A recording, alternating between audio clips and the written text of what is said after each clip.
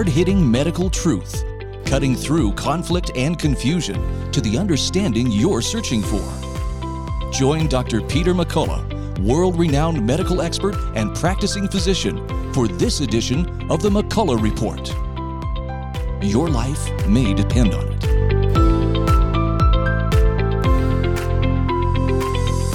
Let's get real, let's get loud on America Out Loud Talk Radio. This is the McCullough Report, and I'm Dr. Peter McCullough. It is a distinguished honor for me to have on the program Dr. Robert Clancy, someone who I've met, become a great friend in Australia, in Sydney. He's got a storied background. Just briefly, he went to the University of Sydney. In Australia, they receive an MBBS. He went on from there to Monash, another great university in Australia, in Melbourne, and received his PhD in autoimmunity. He traveled to Canada, was at McMaster University in Hamilton, and set up programs in infectious disease and inflammatory bowel disease, returned to Australia, set up the entire immunology program for the Prince Albert Hospital, really mucosal immunity program, and then became a foundation chair in the Newcastle School of Medicine, the first problem-based school of medicine in Australia. He's worked there 30 years in mucosal immunity, now an independent researcher. He's an entrepreneur. He's a man of the world, doing great things, traveled. Dr. Clancy, welcome to the McCullough Report. Thank you very much, Peter. It's a great pleasure to be here. Our audience, I think right now, thinks you're the most interesting man in the world, and I think you are. Why don't you just update us from your position at Newcastle? What have you been doing since that time? I know you and your wife are close, and you've done terrific things, but just give us an idea of where you've been and what you've done. Well, Peter, I think you can probably relate to the fact that when you spend your whole life as an academic working in major hospitals and in universities, which is an enormous privilege, you get to a stage, and I turned 60, and I said, I want to keep doing these things, but there are other things that I want to do. I was very lucky. As a medical student, I was one of two Australians that was invited down to Antarctica. And so I developed a very early interest in Antarctica. And this really followed from Dr. Bird, who was the great American Antarctic explorer. And so we do a lot of things that we follow America in. And so I was the guinea pig to go down as a scout. So I developed a long-term interest, which led to research programs where there was a story about that. People who spent a lot of time in Antarctica would die from bizarre cancers. And I kept that in mind. And as an immunologist, I thought, well, what happens? And so we set up a program, and we were able to show that when people spend a whole winter in Antarctica, they actually turn off their immune response, which makes a lot of sense. And it fits with a lot of things we see back home. We work with the Institute of Sport in Australia, and in the 2000 Olympics, for example, we were able to change the program of, I shouldn't be telling you this because you probably got some American swimmers listening, Peter, but we were able to change their training program so that every swimmer in the 2000 Olympics in Sydney swam to their predicted best, which had never been done before. And we were able to do that because of the Antarctic work and showing how physical and mental stresses can turn off the immune response and lead to reactivation of the what you call infectious mononucleosis, we call the glandular fever, Epstein-Barr virus. Can I ask you a question, though? That you just made me think of something. People have always said, well, they call it a cold, that we get a cold because there's cold weather outside. I tell you, my mother-in-law is for sure thinks that upper respiratory tract illnesses are, have due to the weather. But you mentioned people in Antarctica through the winter losing their immunity. Is there any truth to the fact that there is a temporal change in immune strength against respiratory pathogens? Just those who live, not at the equator, where, above or below the equator. Is there any truth to that? Yeah, I think the truth is that, and we were able to show in different strategic studies we did, that various stresses, be they physical or be they mental, can turn off the body's mucosal immune system. And we were actually working in Antarctica with Cape Canaveral, because there's a lot of similarity between the questions that people ask in isolation in Antarctica and isolation in space. And so they gave us the tools to investigate why these people in Antarctica actually turn off their immune response. And just this week, I was talking to colleagues who are looking at the same issue now on the Man to Mars program. And we were talking about what we did in Antarctica and what they could do in that program by monitoring whether or not the same issue can occur. So I think you're perfectly right. Your mother-in-law and mine must have been the same, Peter, because I got that. I got that from a very early age. And the bottom line is that the stresses, physical stresses, be they excessive exercise, cold, can actually make the antibodies in the lining of the airways reduce. They go down. And we know that is a sign of the turning off of the mucosal protection. And if you've got various contained viruses like the glandular fever virus, infectious monovirus, which is kept for life. 90% of people have this particular virus in the cells that line the upper airways. Wow, 90% of us have Epstein-Barr. Americans would know this as infectious mononucleosis. Well, what percent actually clinically have had mono when they were children? Well, that's a very good question. Most of them would not identify having had that. Of course, those that have had mono as a child or a young adult will remember it with clarity, because it's quite a nasty disease. But many people get it asymptomatically, and it just goes into the cells, integrates with the DNA of the cell, your own cells. And it's contained there like a block of concrete around the cell by immune cells known as T lymphocytes, which are the particular arm of the immune response that is what we call cell-mediated immunity. And if you weaken that, and you can weaken that with stress, and the stress can be physical or it can be mental, then you get a reactivation of this. And it's certainly the basis of many patients who get chronic fatigue syndrome. You find that as a clinical immunologist, I used to drive us crazy. Every clinic you'd have at least one or two new patients with chronic fatigue. It's a terrible condition. And in many of these, we could show that there was defective immunity, and we followed this in the swimmers. And it's well known that swimmers often, sort of competitive swimmers, these are the elite swimmers in the Olympics, they would actually reduce their efficiency in the last few days prior to the main meet. And that was because they would turn off their immune response under the stress of the time. And we could change that by changing the training program over time. And it was quite interesting because after the Sydney Olympics, all the physiologists that we worked with got very high-paid jobs in England because the English were very impressed. They ran the next Olympics, and they were very impressed by how all our swimmers had done so well in that 2000. It's so true. I think the Australians really cleaned up. Usually it's Australia versus America in these meets. But let's have you lay out for our audience, when you say mucosal immunity, the nose and the throat. Can you just lay out the major components of immunity, our defenses against pathogens? What's there? What are the cell types, the structures, and the commensal organisms that we know about? Sure. Most people who do immunology, and that includes, unfortunately, most of my colleagues, learn about immunology as it works inside the body. They learn about antibodies and cells circulating in the bloodstream. But if we go way back to World War I, quite an amazing Czech called Bezregka, who worked at the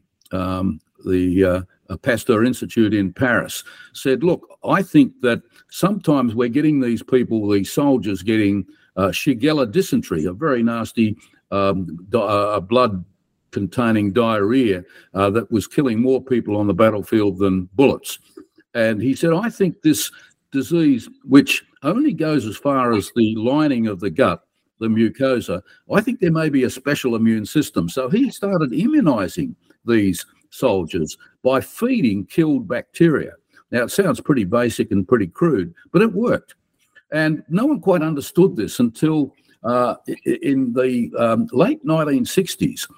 Tom Tomasi, an American working in upstate New York, Tom actually took a new antibody called IgA. Now, all the antibodies that had been looked at before were a particular structure called IgG. And Heremans, a Belgian who was working in the States, identified this new type of antibody. And Tom actually found that this antibody was the major antibody in the secretions of the body. That is, the secretions in the gut and in the airways. And this identified a new system, which was called the mucosal immune system.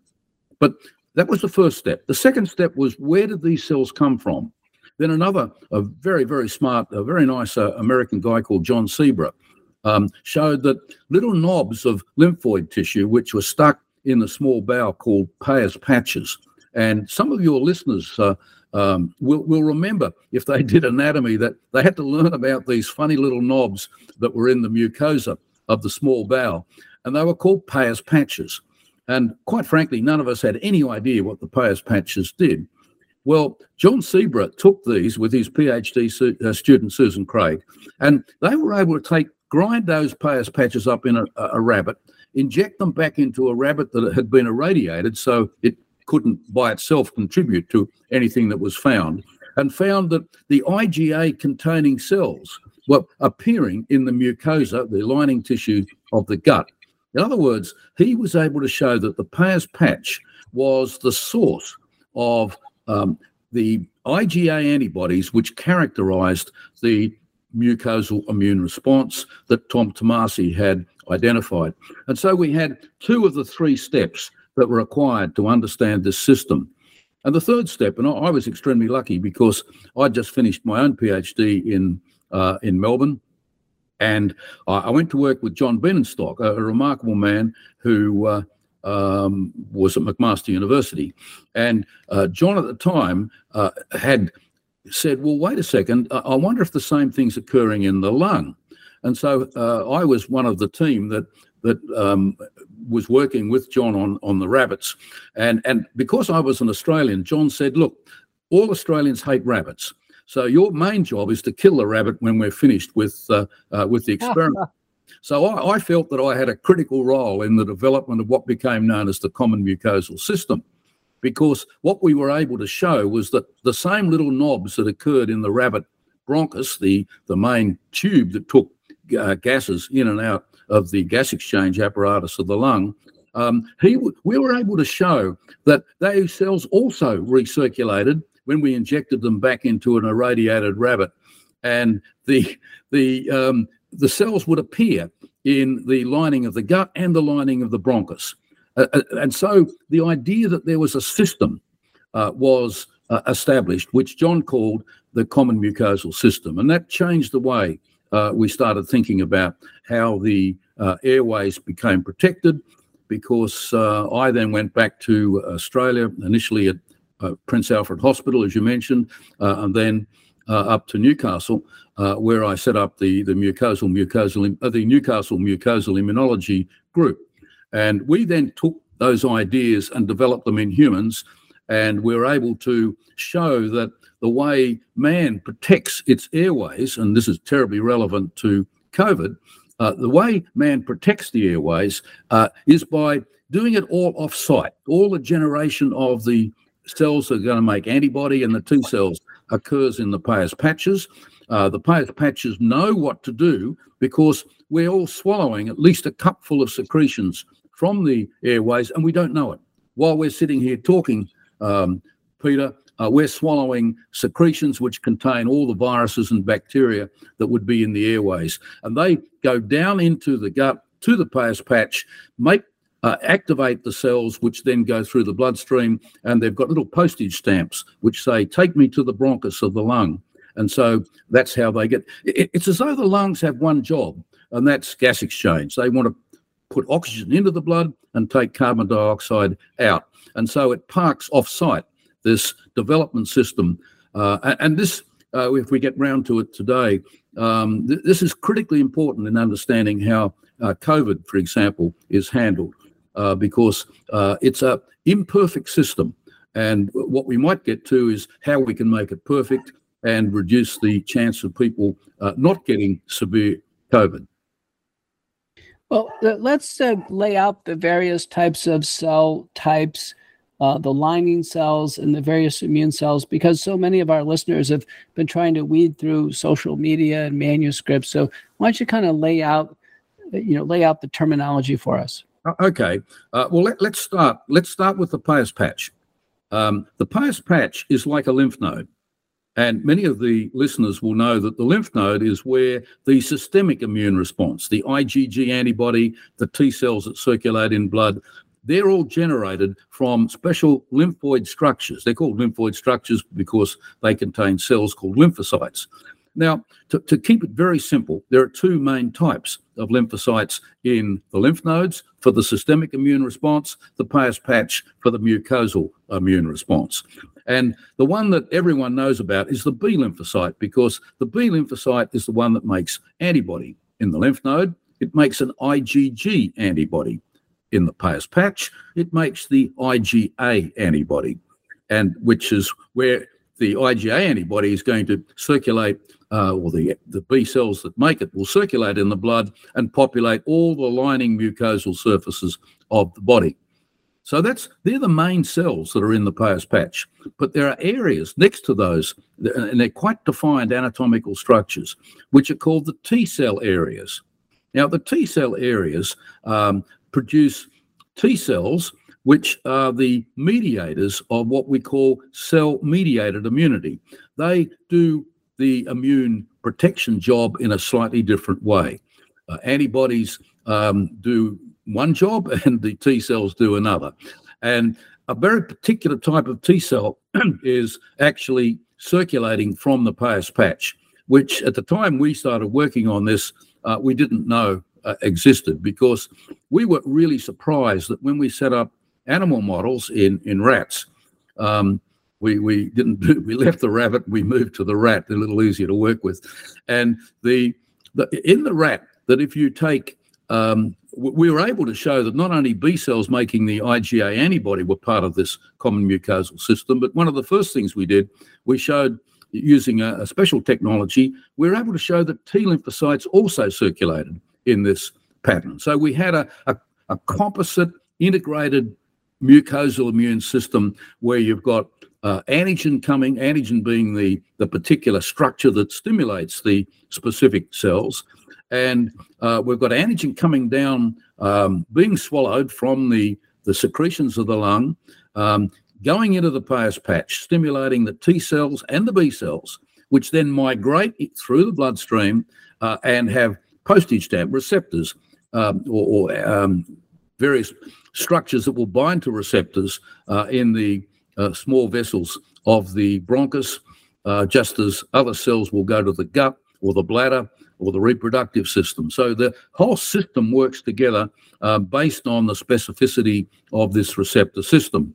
And so you've got B cells and T cells appearing in the mucosal tissues.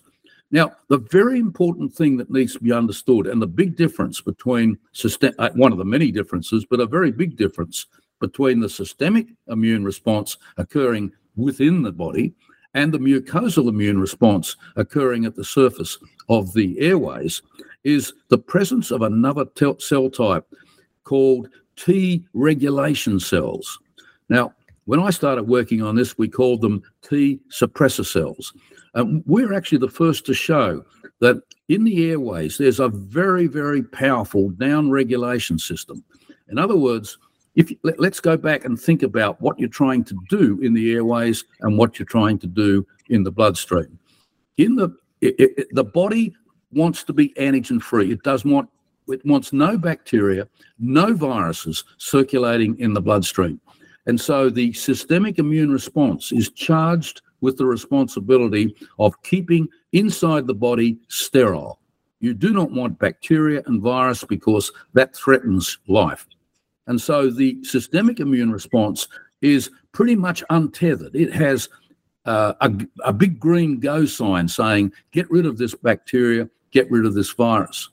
Now, that's very different at the mucosal sites, because you think about it, that every mucosal site is loaded up with bacteria and viruses, which we call now the microbiome. Now, even that term microbiome is only 20 years old. And so there's enormous, probably the biggest interest in medicine these days is this microbiome. And of course, people focus on the gut because it's like an extra organ. They talk about the gut-brain axis and all the various things these bacteria can do. But what you don't want them to do is invade the body and take over the body. And so you need an immune system that recognizes the fact that there are going to be lots of bacteria and viruses there, but at the same time controls it from getting out of hand. And so you can't have an IgG type systemic immune response, because it would blow the mucosa up like a hand grenade going off, because that's its job. Its job is to keep everything sterile. And so part of the very sophisticated system that developed in mucosal immunology was a regulation system so that it didn't get out of control. And that is mediated by these very special cells, which we called T suppressor cells back in the 70s and 80s, and now they're known as T-reg cells, T-R-E-G, because they produce a particular type of hormone or cytokine called IL-10. Let's not confuse ourselves, let alone other people, with terminology, Peter, but it produces a factor which turns off the other T cells and B cells so that you do not get an overarching amount of mucosal immune response. Now, the more you stimulate the system, the more you stimulate the suppressor cells. And that, of course, if we get on to COVID, is the huge problem people have run into without, for some strange reason, realizing that if you keep stimulating and injecting cells that have come from mucosal immunity, then you're going to get a dominance of suppression, and you turn off the immune response and you get more infections. But that's another story. So we've got now, I think we've sort of gone through the big bits of mucosal immunology. Well, I have some additional questions. As a doctor, I see and examine patients. I take a look in the nose and the ears. I see tonsils. There's adenoids, submandibular nodes, some mental lymph nodes, supraclavicular nodes. Can you talk a little bit about the lymphoid follicles in the head and neck, and how do they play a role?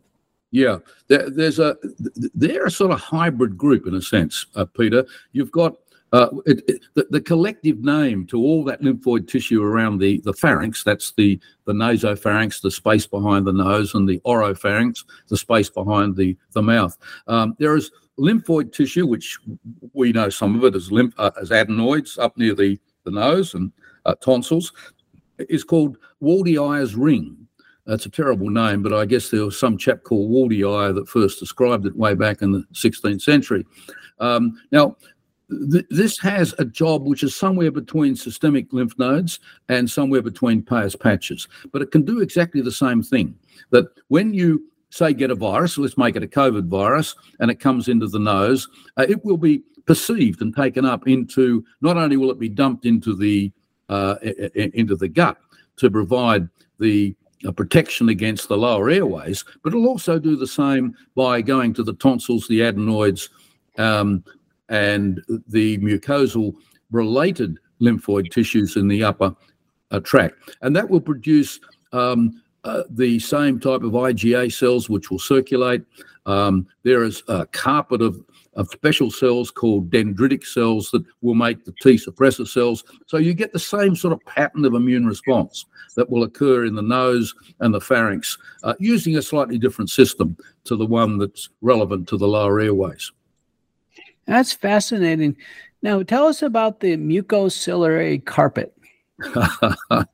You're getting me out of my comfort zone a bit here, Peter, and I bet you know more about it than I do. But what we know is that this is really important, that the lining cells of the tube that takes gases down to the alveoli, or the gas exchange part of the lung, they produce mucus and secretions all the time. And they do this for a lot of reasons, everything from providing surfactant to stop the lungs collapsing, changing the surface tension of those lower airways, to mucus, which traps the bacteria. And it needs to get from the lower airways up into the pharynx and then get dumped into the gut. And there's a set of tiny hair cells that have little tiny hairs called cilia, which have a very prescribed pattern of beating. So they actually move the layer of mucus up, always moving upwards. And what happens in people who smoke or people who get chronic bronchitis is that action of cilia action, that carpet of cilia, fails to do its job properly, and so you get pooling of secretions. They're not getting brought up as they should in an imperceptible way, and then, as I said, about 100 mils or a cupful get tipped into the gut every day without us even knowing about it.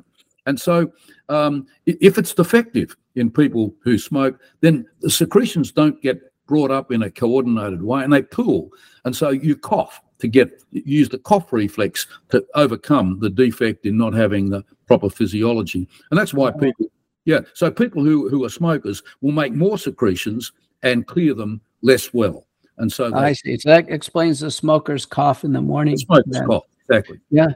Well, this has been terrific. We are having probably a graduate school level, advanced medical school level, I think PhD nursing level discussion, conversation, a convo with Dr. Robert Clancy, Sydney, Australia, and just absolutely fascinating. We're going to take a break now here for our sponsors. You're listening to the McCullough Report.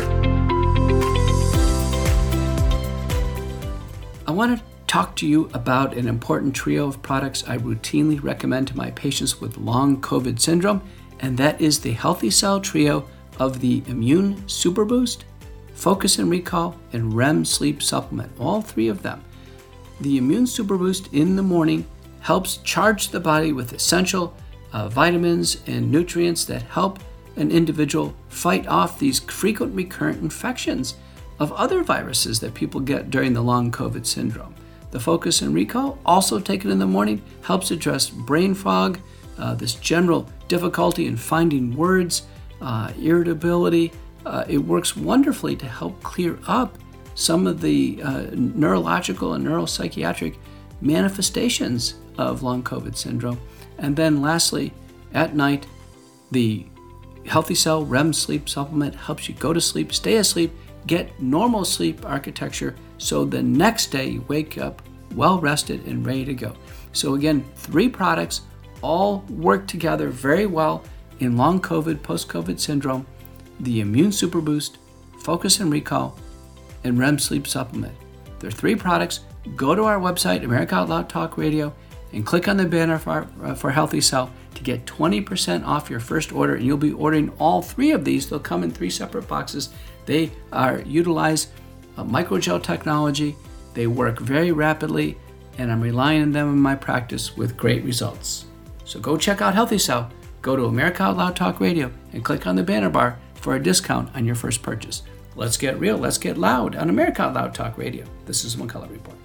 Maintaining a strong immune system has never been more critical. Nutrition company Healthy Cell created Immune Super Boost to help you strengthen your immunity, unlike other supplements that don't work. Immune Super Boost is not a pill. It's a gel you swallow with ultra absorption of science-backed nutrients proven to support immunity, like vitamin C, D3, zinc, elderberry, and echinacea. Go to healthycell.com and use limited time code OUTLOUD for 25% off your first order. Risk-free. Love it or your money back. Guaranteed. healthycell.com, code OUTLOUD. The pandemic may be over for some, but millions of Americans are needlessly suffering from the long-term effects of toxic spike protein from COVID-19 and the vaccines. Fortunately, Dr. Peter McCullough and his team at the Wellness Company designed their spike support formula with the miracle enzyme nattokinase, scientifically studied to dissolve spike protein so you can feel your very best. Go to OutLoudCare.com today and use code OUTLOUD for 25% off your first order.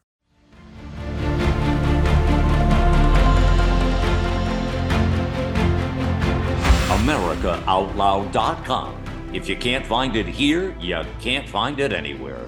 We are the pulse and voice of everyday American thought, working hard to earn your trust for 7 incredible years and counting.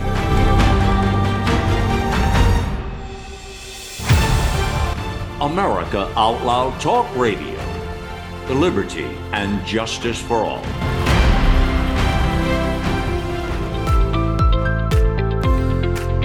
Let's get real, let's get loud on America Out Loud Talk Radio. This is the McCullough Report, and I'm Dr. Peter McCullough. This is heavy-duty immunology, pulmonology, gastroenterology, and we're learning from Dr. Robert Clancy, Sydney, Australia. You can tell by the excitement in his voice. So much of this work that's been described, him and his groups over time have really shown this fascinating connection between lymphoid tissue that's fairly distal in the GI tract, communicating with the respiratory system, how we do swallow pathogens all the time. In a sense, we're swallowing mucus all the time. And then this first line of defense in the nose and the mouth, this is so relevant because all of us have had common colds. We've had other infections. Dr. Clancy, can you lay out a little bit more to us about this controversy that seems to pop up all the time of germ versus terrain theory as it applies to the nasopharynx? Germ, that's a new term for me, but what germ versus terrain? Right. So what's been said is on one extreme of it, the germ theorists say that we're germ free, and that we walk around like we're like in a sterile bubble, and if somebody coughs on us, we're in trouble.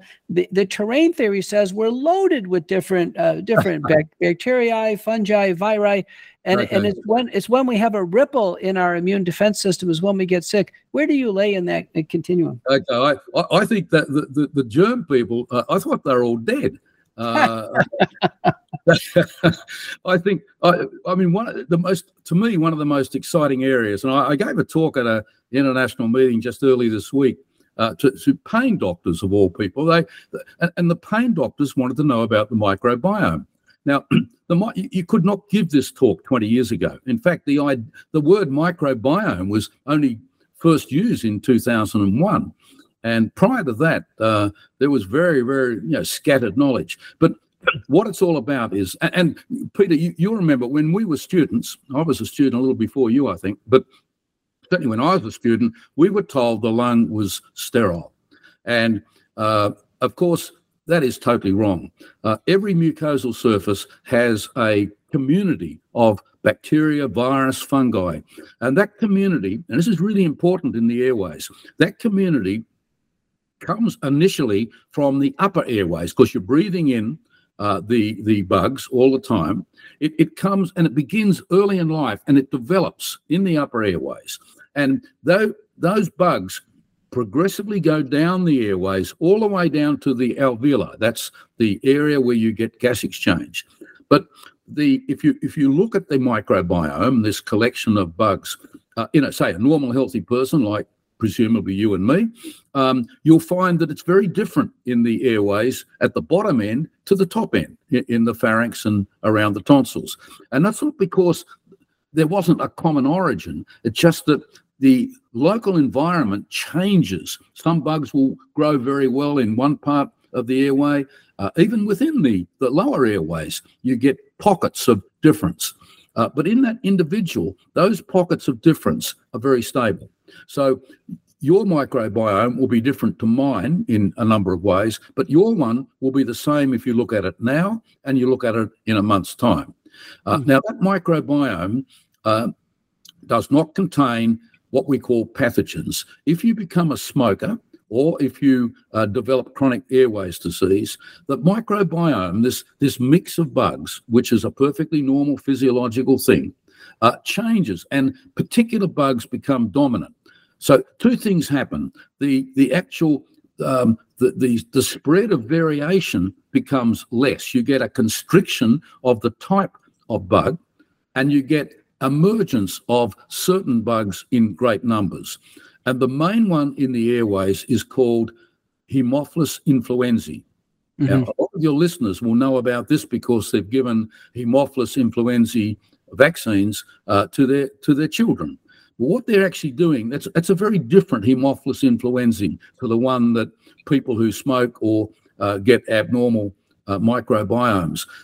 It's the outside of the bug, the polysaccharide capsule, that allows the Haemophilus to penetrate through the mucosa and get into the bloodstream and cause conditions like septicemia, meningitis, and epiglottitis. So that systemic type of infection requires this particular bug to have a sugar coating.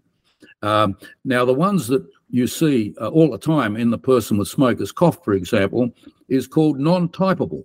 And it's called non-typable because when you type the Haemophilus influenzae, you're actually typing the sugar coating. So you can have sugar coating A, B, C, D, etc.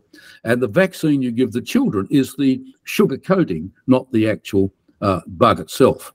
So that's a little bit away from what we're talking about. But along these lines, when you have one of the most common causes of community-acquired pneumonia in my specialty, internal medicine, is pneumococcal pneumonia.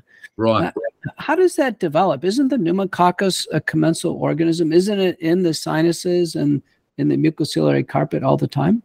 Yes, it can be. But it'll be in very small numbers, and very often it's in a less invasive form.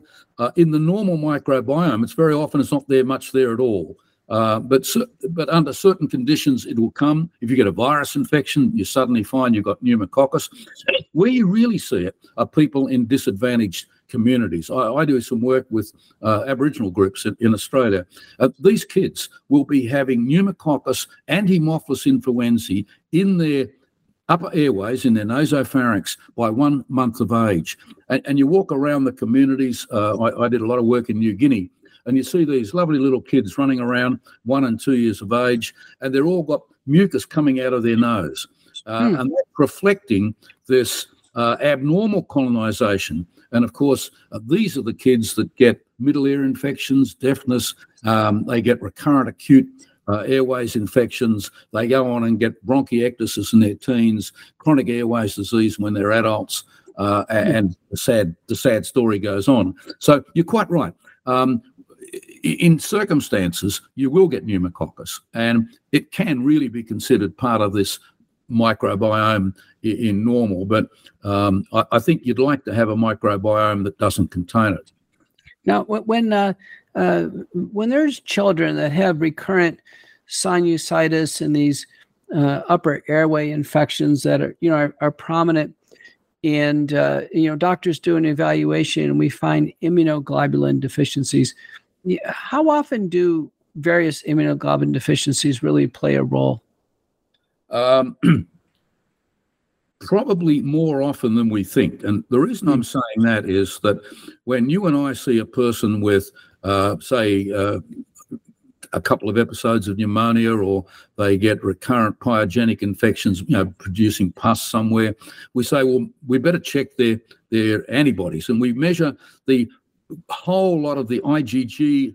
There are three main classes of antibody that run around in the blood. There's the IgG, IgM, and some IgA. And so we know IgA in a particular form is the dominant antibody in secretions. IgG is the dominant antibody in blood. And we find occasionally people who have developed recurrent sinusitis, and particularly bronchiectasis, when they get destruction of the lower airways, and the bronchi, the conducting tubes in the lung, become destroyed and they blow out, and you basically have a sort of a great big blowout of a hole, if you like, down the end, and they get bronchiectasis. Now, a number of those patients will have an immune deficiency because they've been unable to cope and control the microbiome. What's more common, and I saw a patient just yesterday with long COVID, and we're seeing so much of these long COVIDs, and the issue is, why would someone have this persistent viral infection? And what we're finding in a number, and this particular chap I saw yesterday had a total IgG level in his blood normal, but when we looked at the subgroups, the subclasses of IgG, two of them were about half normal. So his total was normal, but when you broke it up into subcomponents, there was a clear deficiency of two of the four subclasses of IgG. Now, you can keep taking that, and you find that some people genetically never quite develop the right antibody for a particular bug, and they start getting recurrent infections with that particular bug. And so you have a complete spectrum of deficiency of antibody, ranging from all the immunoglobulins being reduced, which we've known about for about 70 years, to subclasses to antibody specific. Now, let me ask you a question. A common vaccine that we recommend in internal medicine is the pneumococcal vaccine, and it's developed over time. But one of the ones advanced for years and years and years was the 13-valent conjugate pneumococcal vaccine, and now there's actually a pneumococcal polysaccharide vaccine, the PPSV23. So there's 23, but that's a shot in the arm. When we give a shot in the arm, is IgA actually found in the sinuses and in the? Very good question. I think the various polysaccharide infection, the various polysaccharide antibodies in the blood are there to stop escape of the polysaccharide encapsulated pneumococcus from escaping from the airway into the gas exchange. Now, if you can imagine in front of you, if you like a flask with a tube, and then there's the bulgy bit at the bottom. The bulgy bit at the bottom is the gas exchange. That is looked after by the systemic immune response, whereas the tube is looked after by the mucosal immune response. And the job of the mucosal immune response is to stop anything, bug, be it bacteria or virus, escaping from that bronchial compartment into the gas exchange compartment. If it gets into the gas exchange compartment, then you start using the systemic immune response. And what in fact happens in pneumonia with pneumococcus, it's perfectly all right if it sits in small numbers in the upper airways or in the bronchus. It might cause a little bit more sputum, and you get a bit of cough and sputum as you would with a chronic bronchitis patient. But you're not going to get pneumonia until it escapes. And once it escapes, it engages a very different form of immune response, the systemic immune response. And when you really think about it, the damage that's occurring in the lower airways, in the gas exchange, the alveoli, the little sacs where the oxygen goes in and the carbon dioxide comes out, what's happening there is a hypersensitivity reaction. The IgG antibody binds to this pneumococcus. The IgA antibody hasn't done its job well enough to keep it up in the bronchus compartment. It's come down into the where it's going to bind with the IgG, and that activates a sequence of what's known as innate immune systems, particularly an enzymic system called the complement system, which is aiming to get rid of that organism as quickly as it can. And the difference between the IgG antibody and this process of innate immunity, which is activated by the antibody, is that you lose specificity. So the beautiful thing about an antibody is it's absolutely specific for the particular antigen or bug that it's going to be directed against. But once you start engaging the innate immune system, then it's like a hand grenade going off. And if everything works extremely well, you've got a high antibody because you've been immunized, then that hand grenade will be a very small one, and it'll be directed just at that pneumococcus. But if, for example, you haven't been immunized and the pneumococcus gets down, you've only got a small amount of antibody, and you've got this catch-up system going, you end up getting an explosive response of this innate immune system, of the complement. And the alveoli, the gas exchange, which are normally empty, fill up with fluid, and you get what we call pneumonia. So pneumonia, in a sense, is more the response of the body in an inefficient way because it hasn't been good enough at the beginning to cope with the pneumococcal challenge in a highly efficient way. So the hand grenade goes from being what we call a one-penny bunger to a real hand grenade, causing this explosive inflammatory response. Mm. Does that make sense? Maybe. You made me think of a patient I have, a man who had a traumatic splenectomy when he was a teenager, and he presented to us in sepsis, and he had pneumococcal pneumonia with an empyema, pericardial, basically a pericardial effusion that was purulent and required drainage. It was a tremendous save. We saved his life.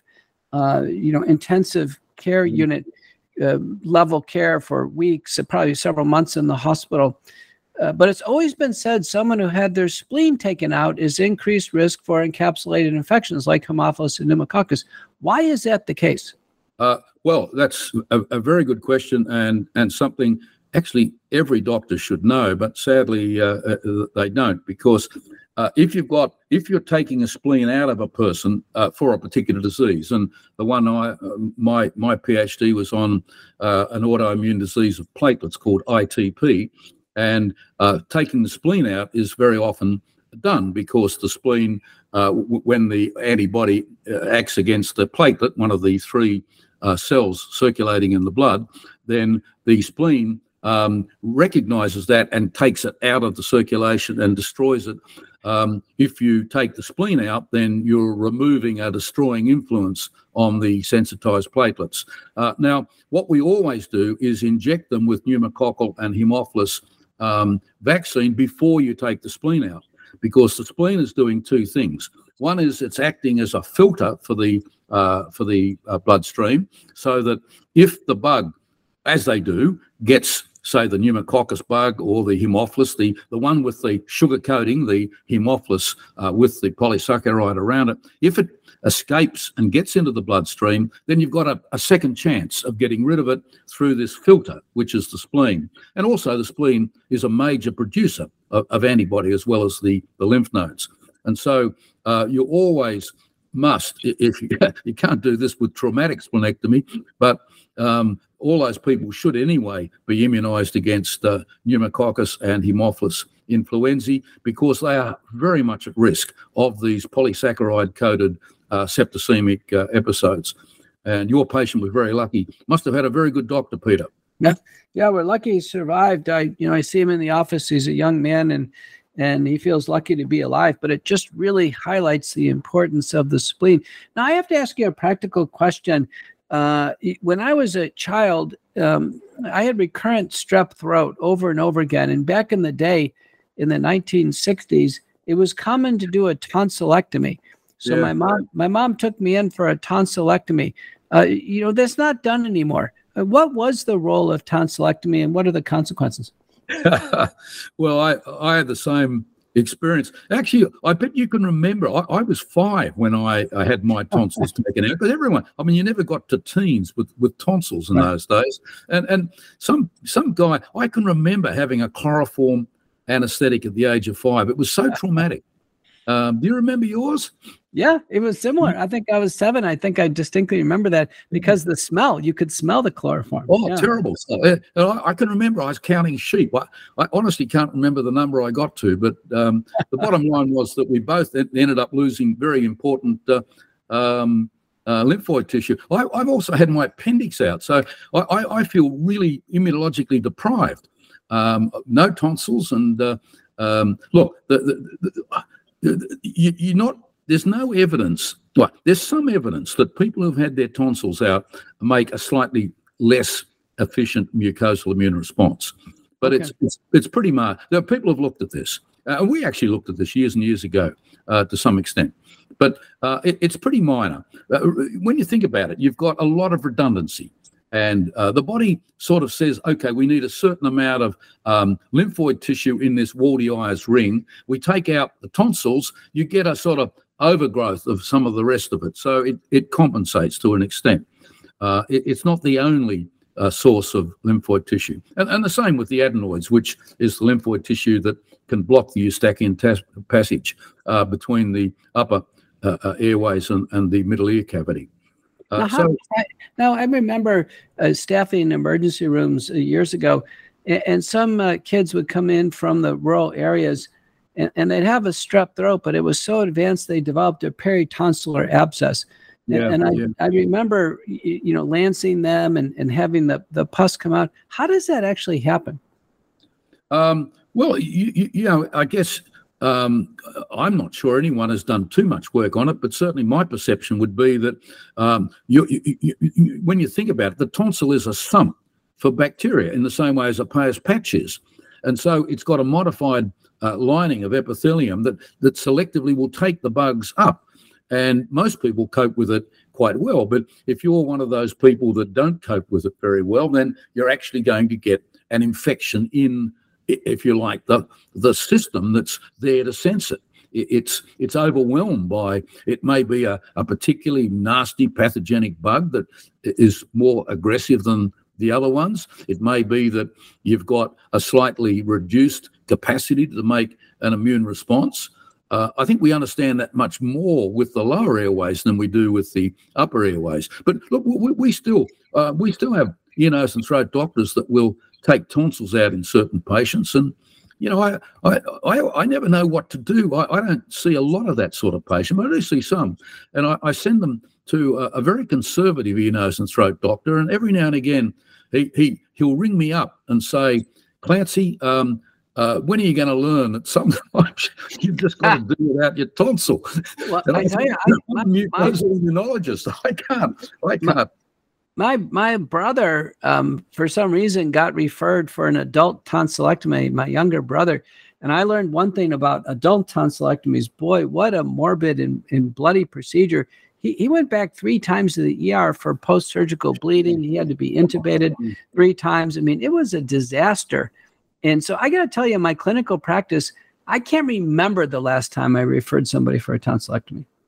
Well, I guess as a clinical immunologist, we get people sent to us with recurrent infections. And although I don't see too many kids, I certainly see some adolescents that will have recurrent upper airways infections. And when you look at their tonsils, they're pretty nasty looking things.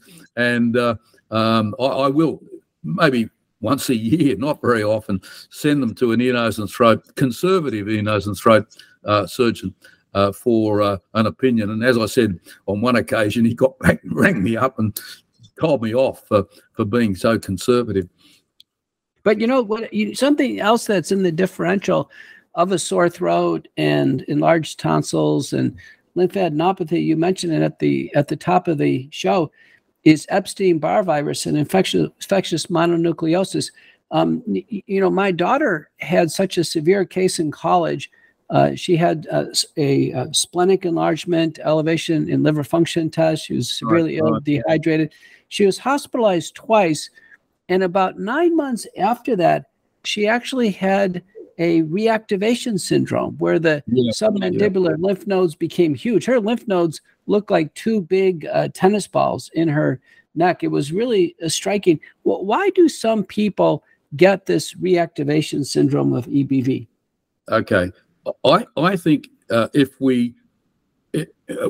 it's basically part of a spectrum that is called like a chronic fatigue illness. Some people get it all the time. Some people get it under stress. What I'd say to you, Peter, is was she doing an exam at the time? Did she have a breakup in a relationship? Very often when you get that single relapse, it's if you go back to the original infection that your daughter had, she integrated the DNA of the Epstein-Barr virus into her own DNA. And particularly in the lining epithelial cells of the upper airways. If you look, you'll see that the Epstein-Barr virus is there. And as I mentioned very briefly, the body puts around it a concrete encasement of T cells so that it doesn't allow that Epstein-Barr virus in the DNA to transcribe into free virus. But of course, it can. Now, I'll give you the example. I'll go back to our swimming group.